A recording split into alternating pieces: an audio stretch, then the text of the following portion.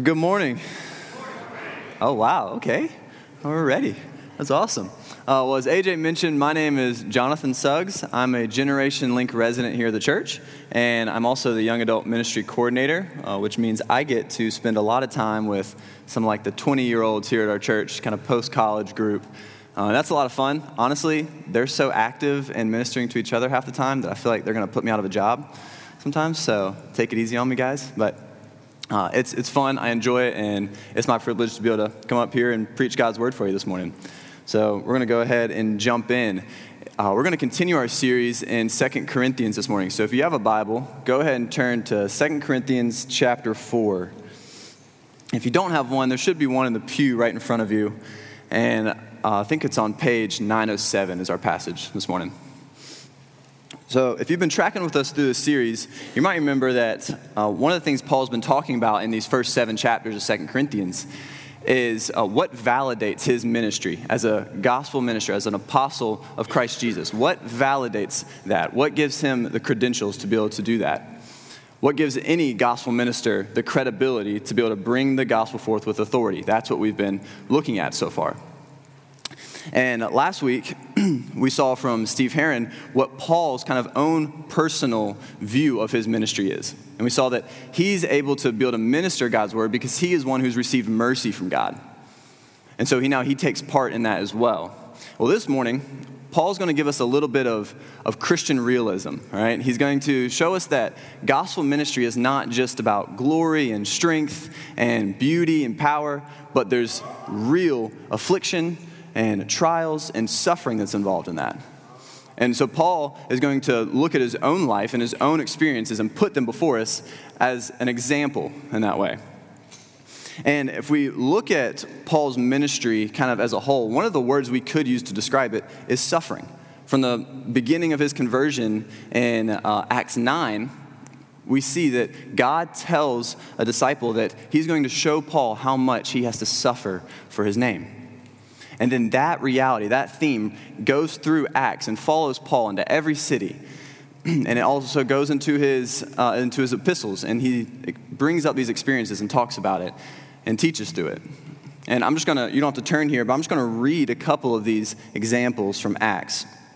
In Acts 14, starting in verse 19, it says, "But Jews came from Antioch and Iconium, and having persuaded the crowds, they stoned Paul and dragged him out of the city, supposing that he was dead.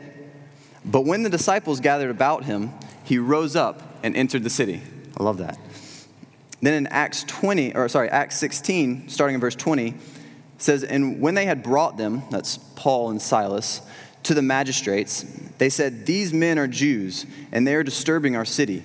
They advocate customs that are not lawful for us as Romans to accept or practice.' The crowd joined in attacking them, and the magistrates tore the garments off them and gave orders to beat them with rods. And when they had inflicted many blows upon them, they threw them into prison, ordering the jailer to keep them safely. Having received this order, he put them in the inner prison and fastened their feet to the stocks." These are just 2 examples in Acts where suffering and trials were in front of Paul's face over and over and over again. He even recounts, you may remember, in the beginning of 1 Corinthians, in 1 Corinthians 1, he says, "For we do not want you to be unaware, brothers, of the affliction we experienced in Asia. For we were so utterly burdened beyond our strength that we despaired of life itself. Indeed, we felt that we had received the sentence of death." These are just a snapshot of some of the things that Paul experienced in his apostolic ministry. But we're given people throughout Scripture and even church history like the Pauls and the Davids and the Jobs and even the Josephs to be examples for people like us who don't experience that same type of affliction and suffering on a day-to-day basis, right? Most of us aren't Middle Eastern missionaries going to towns where Christ has not yet been preached. That's not most of our lot, but it was for Paul. And I think Paul realizes that he's one of these examples. And so he can put his experiences in front of us to show us, to teach us how we can endure just as Paul was able to do. So don't you want to know how someone like a Paul, like a Job, was able to endure such tribulation and suffering and trials and honestly, just the day-to-day experiences of being a Christian. Like, that's hard for us. We feel that. How does Paul do that? And he's gonna show us that it's not so much some of the things that we look at, like our strength and our willpower and our grit, that if I just grit my teeth hard enough and power through it enough, that maybe we'll be able to get through to the other side and endure, to not lose heart. Paul says, no, it's actually none of those things. What gives Paul the ability to endure in his ministry is actually God's power and God's promises that give Paul perspective. So if you're an outliner, there's your 3 P's right there, right?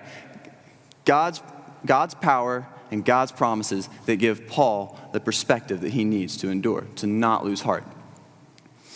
And honestly, we need this, don't we? Like, all of us, even this week, I guarantee most of us in this room are going to be faced with the temptation to lose heart, to give up, maybe in our Christian walk in general, but maybe it's more just specific things like ministering to your coworkers and they don't seem like they're responding. And man, I'm just tired of it. I'm tired of it. When can I quit? What can Paul show us about what we need to endure in the Christian life? To endure in each of the little ministries that all of us have in our day-to-day life, in our families, in our workplace, even in our own neighborhoods. That's what we're going to see this morning, all right? So I'm going to pray, and then we're going to go ahead and jump in and see what God has for us in his word. Father, we thank you so much that you are a God who speaks to us. Father, thank you that you've given us your word that we can learn from, that we can come to as broken vessels, realizing that we are in complete need of your power, God. So God, would you show us this morning through the example of Paul and through your word that you have the power and that your promises are sufficient to help us endure and hold up your name even to the end. God, use this passage to make us more like Christ. In Jesus' name we pray. Amen. All right, y'all in 2 Corinthians? 2 Corinthians 4. We're going to start in verse 7. Verse 7. But we have this treasure in jars of clay. Now remember, for over the last chapter, Paul has been talking about the immense, immaculate glory of this new covenant ministry that he has. Back in chapter 3, as Steve Lindenmeyer preached through, we saw that Paul's ministry is superior to that of Moses. It's more glorious than even the old covenant. We see that it had the power to transform. It has the power to give us freedom. It has the power to give us boldness, to unveil our eyes, to see spiritual realities, to see Christ, who he actually is. And then Steve showed us last week through the first part of chapter 4 that this gospel ministry is actually even able, through God's power, to open blind eyes, to open dark hearts, to put the light of the knowledge of the glory of God in the face of Jesus Christ into dead hearts. That this is an amazing ministry. This is an amazing gospel that God has given us. And Paul even calls it here a treasure. That this gospel by which we have is an invaluable gift that God has given us, right? That this thing is priceless. And we as Christians get to carry that day in and day out. We carry it everywhere we go. It's a treasure. It's nothing short of amazing. And then Paul draws a stark contrast between this immaculate treasure that God has given us to these not so immaculate containers. He calls them jars of clay. Now, back in Paul's time, these jars of clay are not like what we think about today, right? They weren't, you walk down to Anthropologie and you had to buy it for $200, okay? These things were super common. They've been found in every excavation site in the Middle East. Every household had them. I mean, you put grain and oils and food in them, and they were so common because they were just so breakable. Like, they would get scratched and beat up and cracked, and you would just toss it out and get a new one. Think like Tupperware, all right? Like, you put spaghetti in Tupperware, and somehow it's stained red for eternity. I don't know how. It's one of life's greatest mysteries. But you don't cry about it, you just throw away, right? Because you can go get another 3-pack for $4 at Walmart. Well, Paul says it's the same, similar thing here, that we carry this amazing treasure on the one hand, and yet, on the other hand, I'm like a cracked spaghetti-stained Tupperware. There's nothing significant about me. I'm easily broken. Not saying that gospel ministers don't have any value. Not saying they're not useful. They had a purpose, but they're fragile. Now, if I'm honest, doesn't that rub us the wrong way a little bit? Don't we think that, like, someone like Paul, shouldn't he get the best treatment? I mean, look what he's put forth. Shouldn't he just be this pristine, amazing container that can take the gospel with power to people who haven't heard it yet? And when they see him, they'll surely repent and trust in Jesus, because look how amazing Paul is, right? Don't we feel that? We want that. I want life to be up and to the right. I want it to be from glory to glory, and power and strength and beauty and smooth speech and all these things. Paul feels that temptation. We feel that temptation. The Corinthians felt that temptation because these what Paul would call later these super apostles among them had that. They had this prosperity and this wealth and the beauty and the honor, and they look at Paul and they say, "Oh, poor little Paul. He's trying so hard over there, but he's just so weak. But look at us. We've got it all together, right?" And Paul says, "No. Actually, God's power is displayed in the distance, the value distance between the treasure of the gospel and my weakness and my frailty." Look at verse 7, or the rest of verse 7. "To show that the surpassing power belongs to God and not to us." You know what the problem is with clean, shiny, pristine containers? Is they can distract from the treasure that they hold. They can get in the way. And that's a big temptation for us as Christians, isn't it? That I might draw attention to myself and not to Jesus Christ. Not to the one that has opened my eyes and given me life. Man, I feel that. I feel that right now. It's a real temptation. But it's one of the most hypocritical things that we can do as Christians, isn't it? That we might draw people's eyes to ourselves and portray as if power comes from us.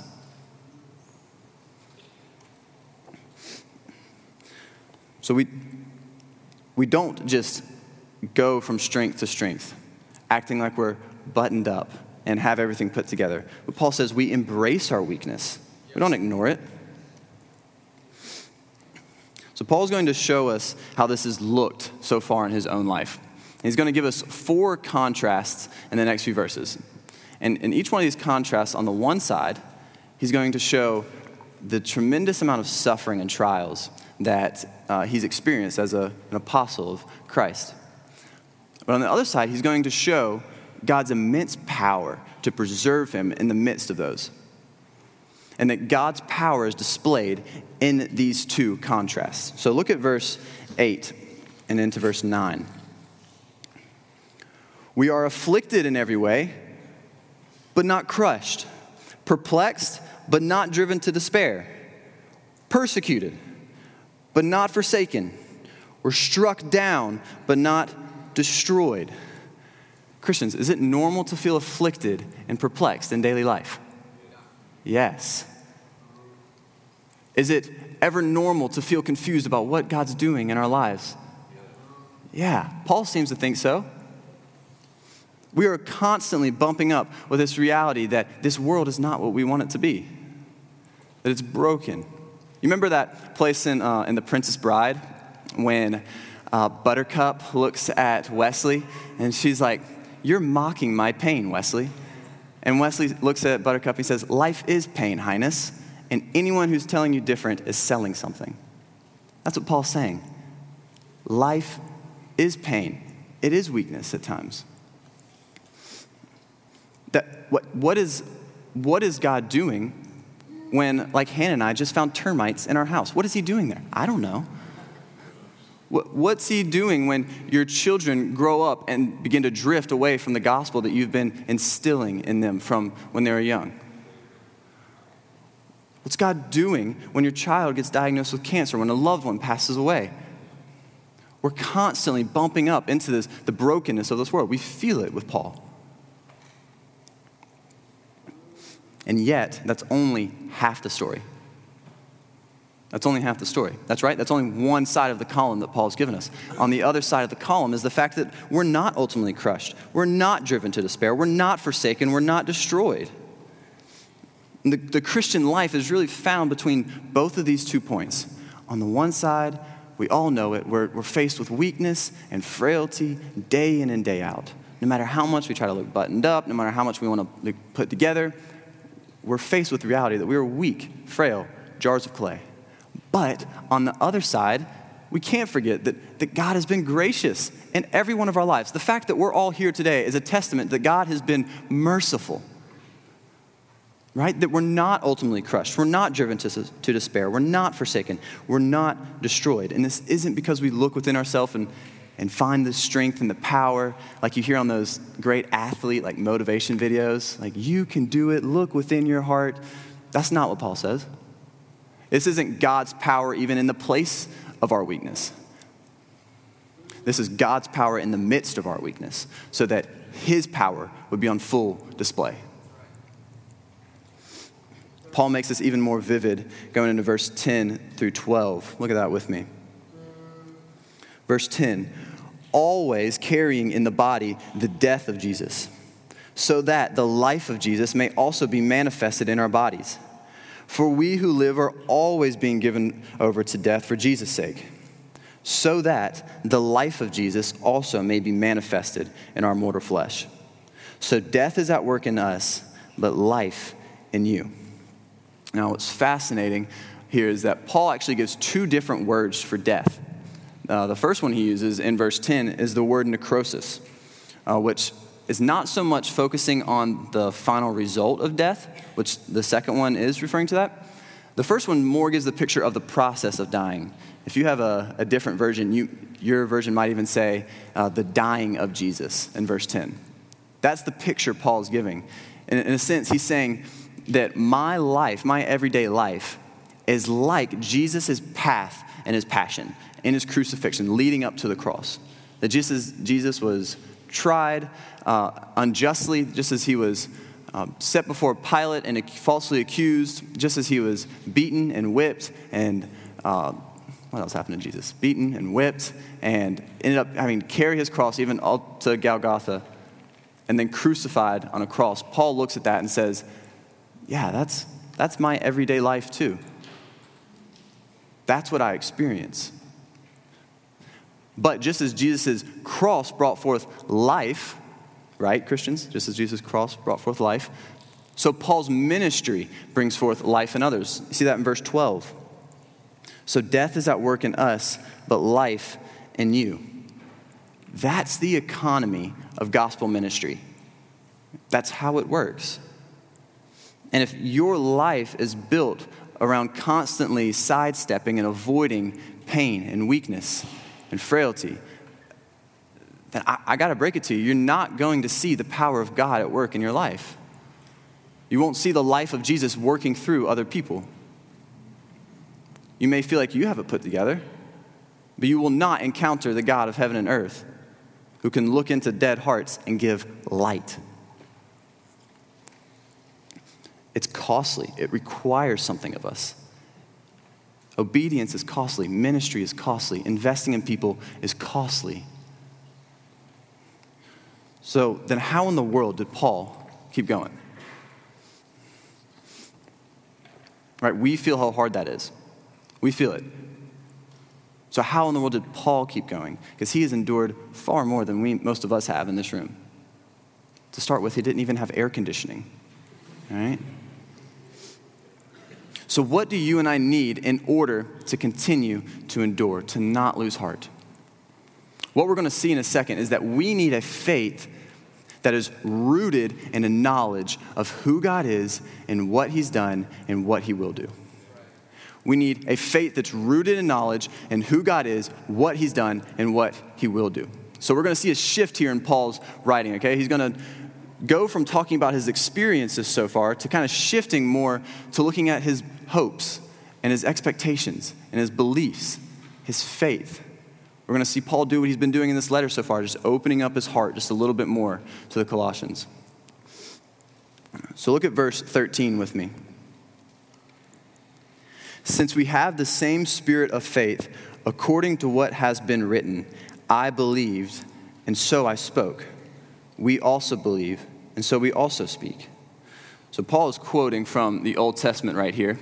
And if you have cross-references in your Bible, you might see that it's Psalm 116 that he's quoting. So if you have a Bible, keep a finger in 2 Corinthians and flip over to Psalm 116 with me real quick.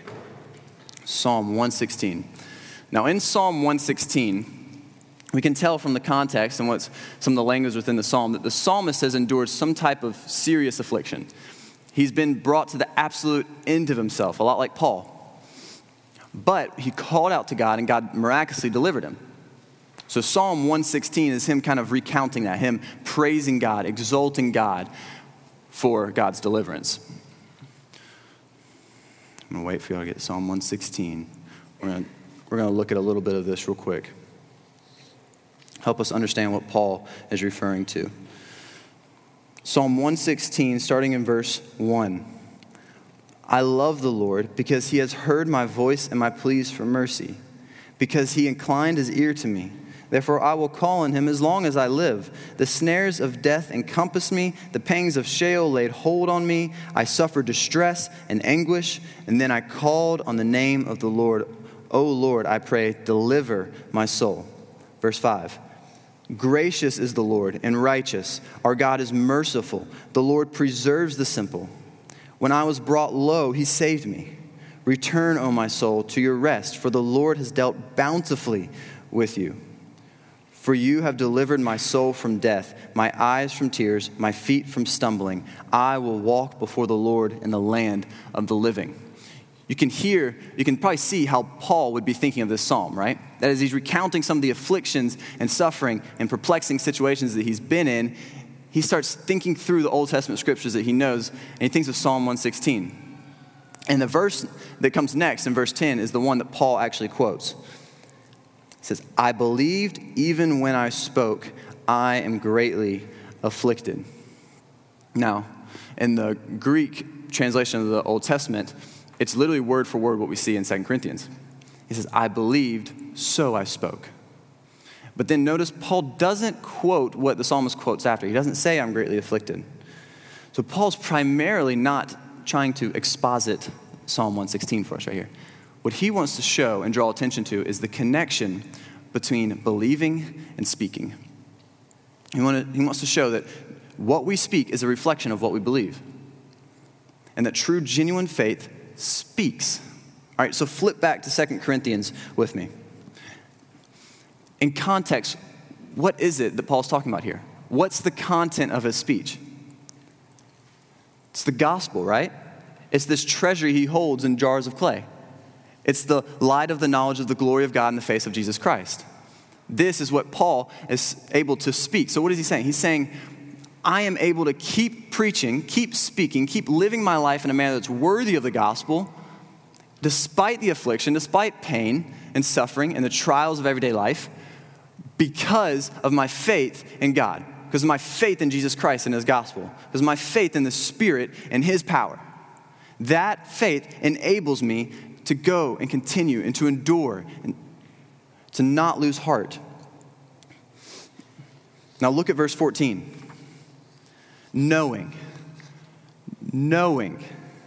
Paul's faith is grounded in what he knows. What he knows is informing his feelings. It's informing his expectations, his hopes, his desires. What is informing your faith, Christians? What's informing your hopes, your desires, and your expectations? Is it what you see driving down the road? Is it what you see on social media? Is it what you fill your ears with on the news? What is informing your expectations? Is it from this book? Is it from the inspired word of God? Paul's going to give us two guaranteed future realities that enables him to continue to keep moving forward. These two are the resurrection of believers and the ultimate glory of God. The resurrection of believers and the ultimate glory of God. Look at that first one with me. Look at the rest of verse 14. Knowing that he who raised the Lord Jesus will raise us also with Jesus and bring us with you into his presence. Now, Paul has already given an extensive treatment of the resurrection in another letter that he wrote to Corinthians in 1 Corinthians 15. And in context there, you have people within this church who are saying that the resurrection isn't actually going to come, that it's a hoax. He's blowing smoke. All right? It's not actually going to happen. And Paul gives an incredible line of logic to prove the resurrection. And then he also gives eyewitnesses. He says there's 500 people. Go talk to them about it. All right? They've seen the risen Lord. But then he also gives some of his own personal experience and why the resurrection matters to Paul. This is what he says. Why are we in danger every hour? I protest, brothers, by my pride in you, which I have in Christ Jesus our Lord, I die every day. Sound familiar? Sound like 2 Corinthians 4? I die every day. What do I gain if, humanly speaking, I fought with the beasts at Ephesus? If the dead are not raised, let us eat and drink, for tomorrow we die. What's Paul saying? He's saying that if there is no resurrection, then why would he continue to endure what he's enduring? Why would I die today if I'm going to actually die tomorrow?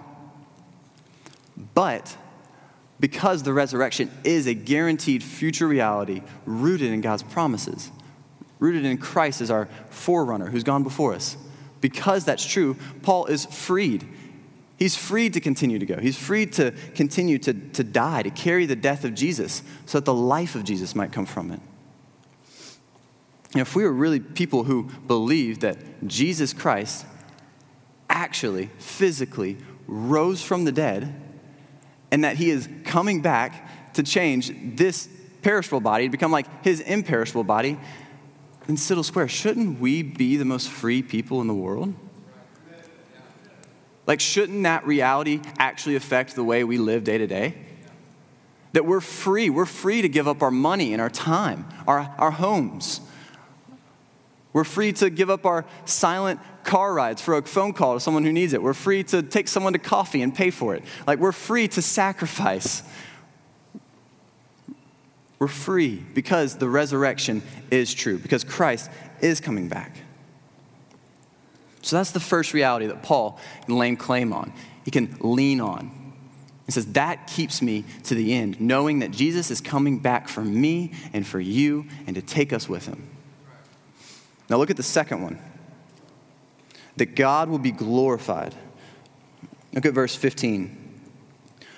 For it is all for your sake, so that as grace extends to more and more people, it may increase thanksgiving to the glory of God.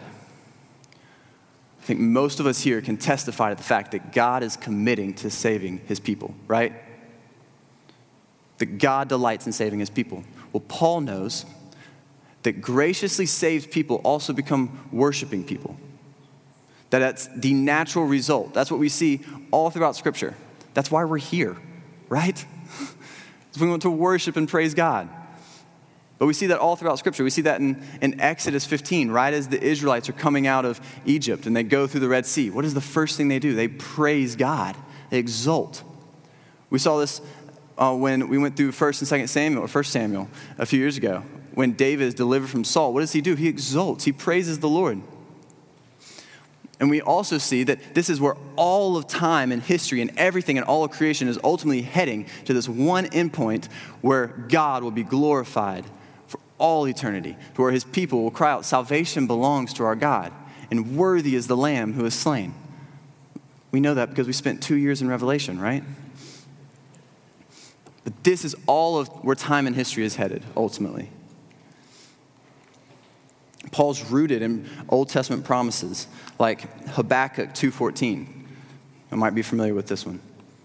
For the earth will be filled with the knowledge of the glory of the Lord as the waters cover the sea. In Psalm 22:27, all the ends of the earth shall remember and turn to the Lord, and all the families of the nations shall worship before you. Would y'all agree that there is nothing better than seeing and joining God's people give thanks to God.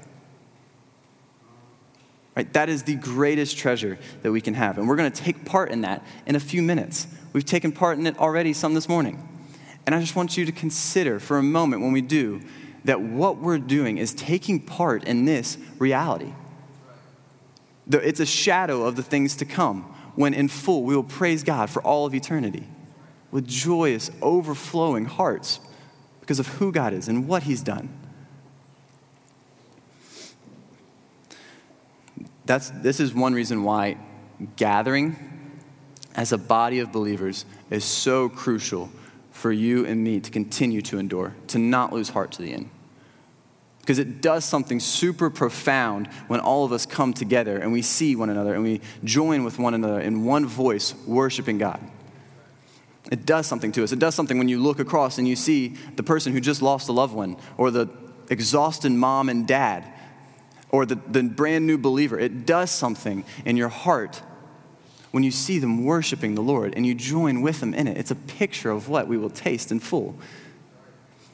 And Paul's able to look at that and say, that is a reason for me to continue to move on, because I know it's guaranteed that God will save his people and God will be glorified for all eternity, and I want to be a part of it.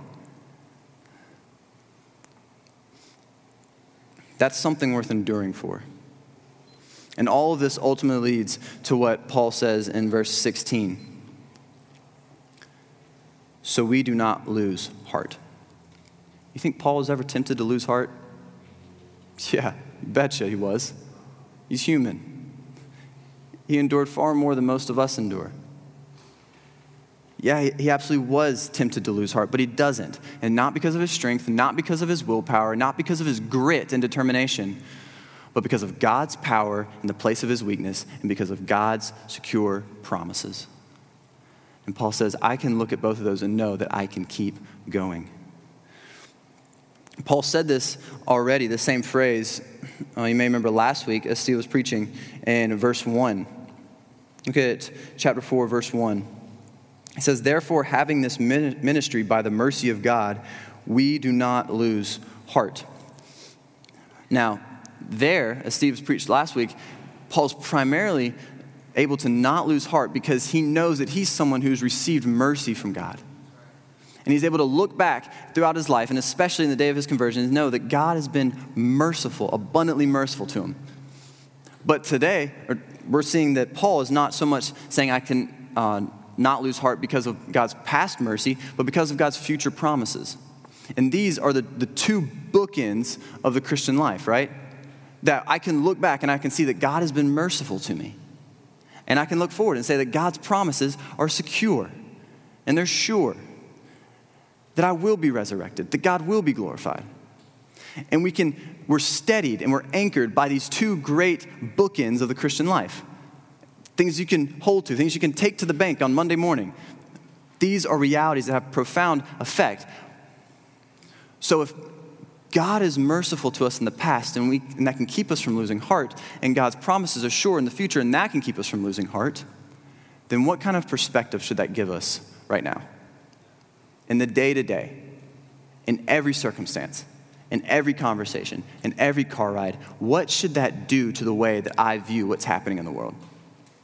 Should I view it just based off sense reality, like what I can touch and what I can see and taste and hear? Or is there something else going on behind the scenes? And that's what Paul's going to go to next. Look at the rest of verse 16. Though our outer self is wasting away, our inner self is being renewed day by day.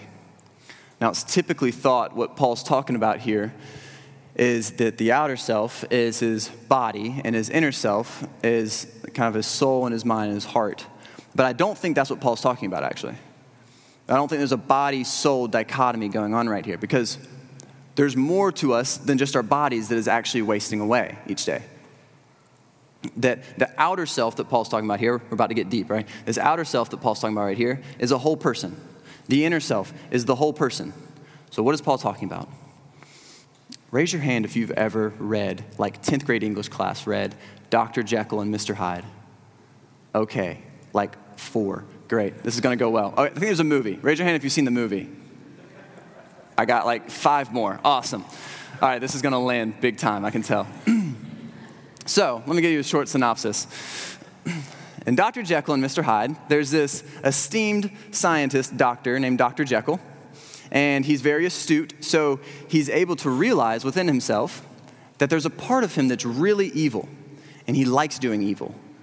But then he also knows that there's a part of himself that's really good, and he likes doing good. And these 2 parts of himself go to war. They're at conflict all the time in his conscience. And every time he does evil, he wishes he didn't because the part of him that likes doing good wanted him to do good, and vice versa. So, being a fictional scientist, Dr. Jekyll decides that he's going to make a potion that when he drinks it, a part of him is isolated, and it's that evil part. This was really advanced science back in the 1800s when it was written. And so when he takes this potion, the part of him that becomes on display and takes form is Mr. Hyde, and it's this evil character, like the epitome of evil. People look at him, they just want to like throw up. This is Mr. Hyde, and then Mr. Hyde would go away, and Dr. Jekyll would come back. And it's back and forth throughout the book until the end. Mr. Hyde starts becoming dominant, and he starts wanting to take over. And so he starts taking over Dr. Jekyll, and eventually Mr. Hyde becomes the true Dr. Jekyll. And I won't tell you how it ends. You should go read it yourself. It's a classic.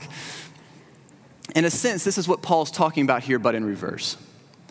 That there's a part of us that's of this world. It's of Adam. It's going the way that Adam went to death. That this part of us is day by day deconstructing, decomposing, dying. And that's painful. We feel that.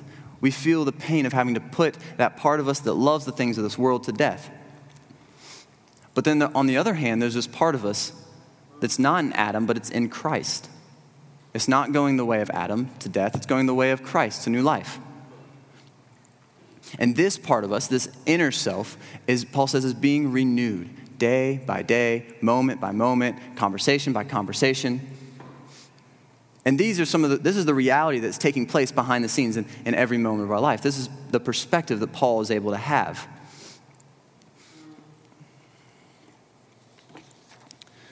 Well, hold on. Lost my place.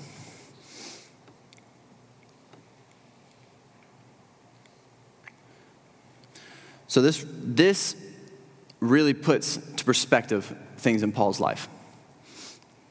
That Paul is able to see that what's going on behind the scenes is not what he can just see and feel with his eyes in every circumstance. That the afflictions, the perplexing circumstances, the times where he has no idea what's going on in his life, those aren't all there is. That there's something else happening. There's something happening within Paul himself.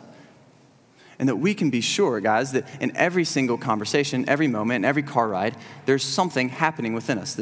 That the old us, the outer self, is decaying. It's falling away. It's sloughing off. But the new self, the inner self that's in Christ, is being renewed. It's becoming the true us. And that puts things into perspective when you got to go to work and you have that awkward conversation about Jesus with your coworker, right? That what's happening there is not just what meets the eye. There's something profound. There's something that we can't see there. That the inner self, the part of us that's in Christ, is being renewed. There's transformation happening. As Steve preached about a few weeks ago, that as we were beholding the glory of God, we were being changed from one degree of glory to another. And Paul says that we're able to put on these glasses, in a sense, to see what's happening behind the scenes in every single circumstance because of who God is, because of God's power in every circumstance, because of God's promises. We're able to have this perspective. But Paul doesn't just leave it there. He takes this idea and he draws it out into the realm of eternity. He puts this in light of eternity. Look at verse 17. For this light momentary affliction. Is that amazing or what? Paul is able to say, he has the perspective to say, I am afflicted, I am perplexed, I am persecuted, I am to the absolute end of myself, I am beaten, I have been dragged through streets, and I'm being doubted by you, Corinthians, but in the grand scheme of things, it is a light, momentary affliction. It's paper cuts in light of eternity. Not only that, look what he says. For this light momentary affliction is preparing for us an eternal weight of glory beyond all comparison. In the Greek, it's the beyond all comparison is literally from exceeding greatness to exceeding greatness. That Paul's having to use language that fails us. It doesn't satisfy what he's talking about here. That the eternal realities that Paul is talking about are so big that it's like Buzz Lightyear, from infinity to beyond. We don't have the words for it. But you can see the comparison that he's drawing of light and momentary and eternal weight. Light, weighty, momentary, eternal. How can Paul say that the hardest moments in life are nothing but a light, momentary affliction? Because in light of eternity, they are. It's like comparing the sun to a golf ball. It doesn't compare. The hardest moments, the hardest trials, the things that we face even day in and day out in the grand scheme of things are paper cuts. Not only that, but they're even doing something. This is an amazing, incredible work of God that the very afflictions that we go through every single day, the things that would discourage us and make us want to lose heart, are the very things that are actually preparing us for glory. That without these afflictions, we would not have what is waiting for us in eternity. That they're working, they're productive, they're doing something. They're not in vain. Isn't that one of our greatest fears, that we would suffer in vain? Paul says it's the farthest thing from the truth. They couldn't be doing more for you.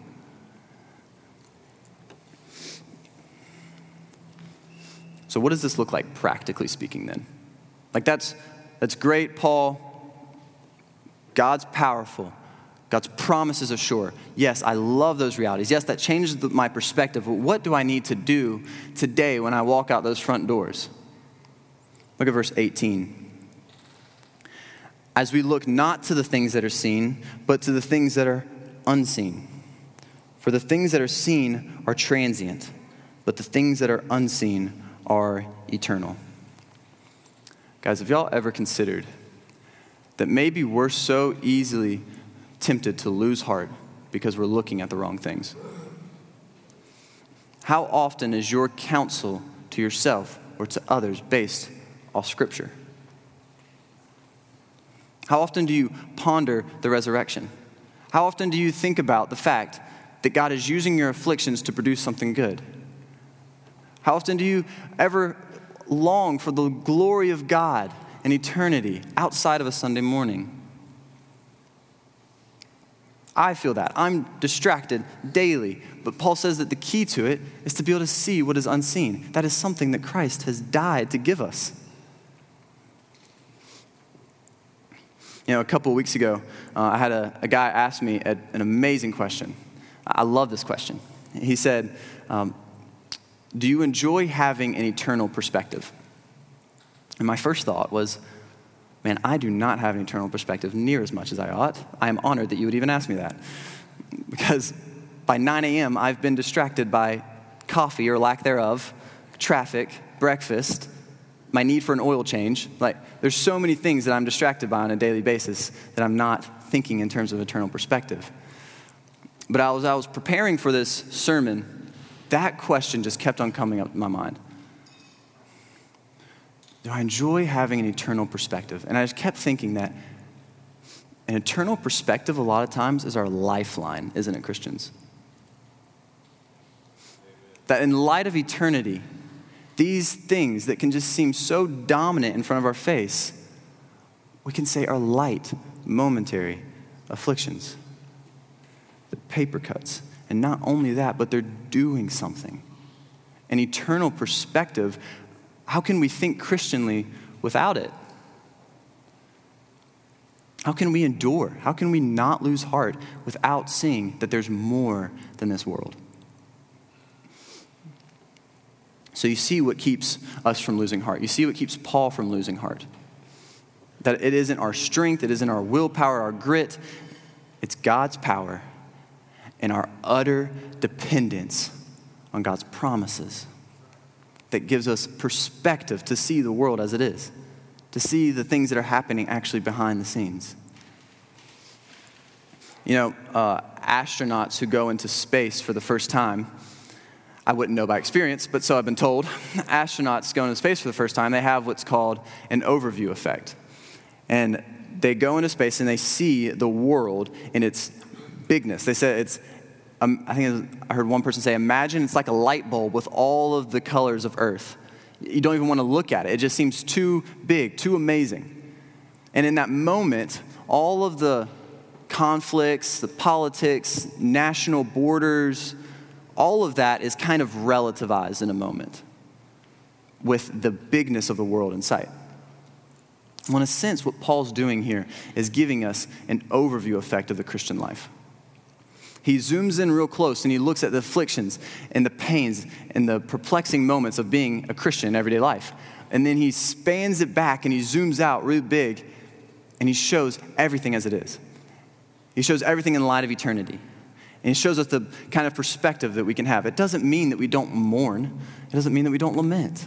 It doesn't mean that trials aren't genuinely hard. It doesn't mean that we don't cry. But it does put everything into perspective. Now we lament in view of eternity. Suffering is real. It hurts. It's hard. But it's not pointless. And it's not all there is.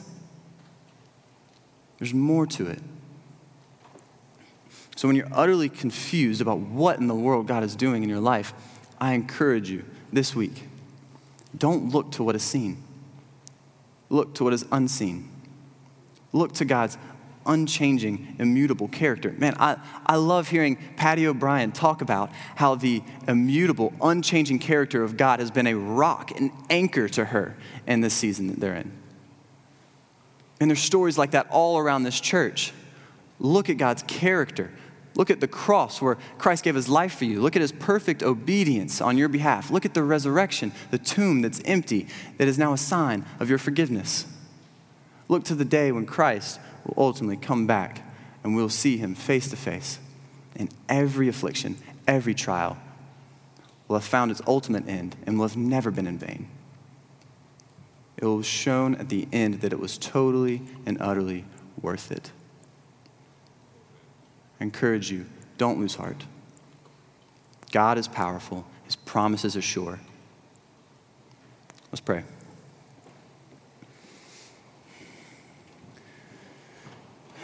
Father, we praise you that you are so good that you would see fit to send your Son to die on our behalf. That you would purchase these gifts that we've talked about today, that you would allow us to be able to trust in your power and your goodness and your purposes and your promises, God. And that you would allow us to even have the perspective to see some of the things that you're doing behind the scenes. And God, I just ask that you would keep these people, all of us here, from losing heart. God, as we're discouraged and we're faced with trials of many, many kinds, God, that you would keep us faithful. You would keep us discipling. You would keep us testifying to the work of Christ in our life. That you would keep us holding fast to Christ, that we would hold on to him because of who you are and what you've done and what you promised to do. God, we love you and we trust you. We thank you for all your abundant gifts and your goodness. In Jesus' name, amen.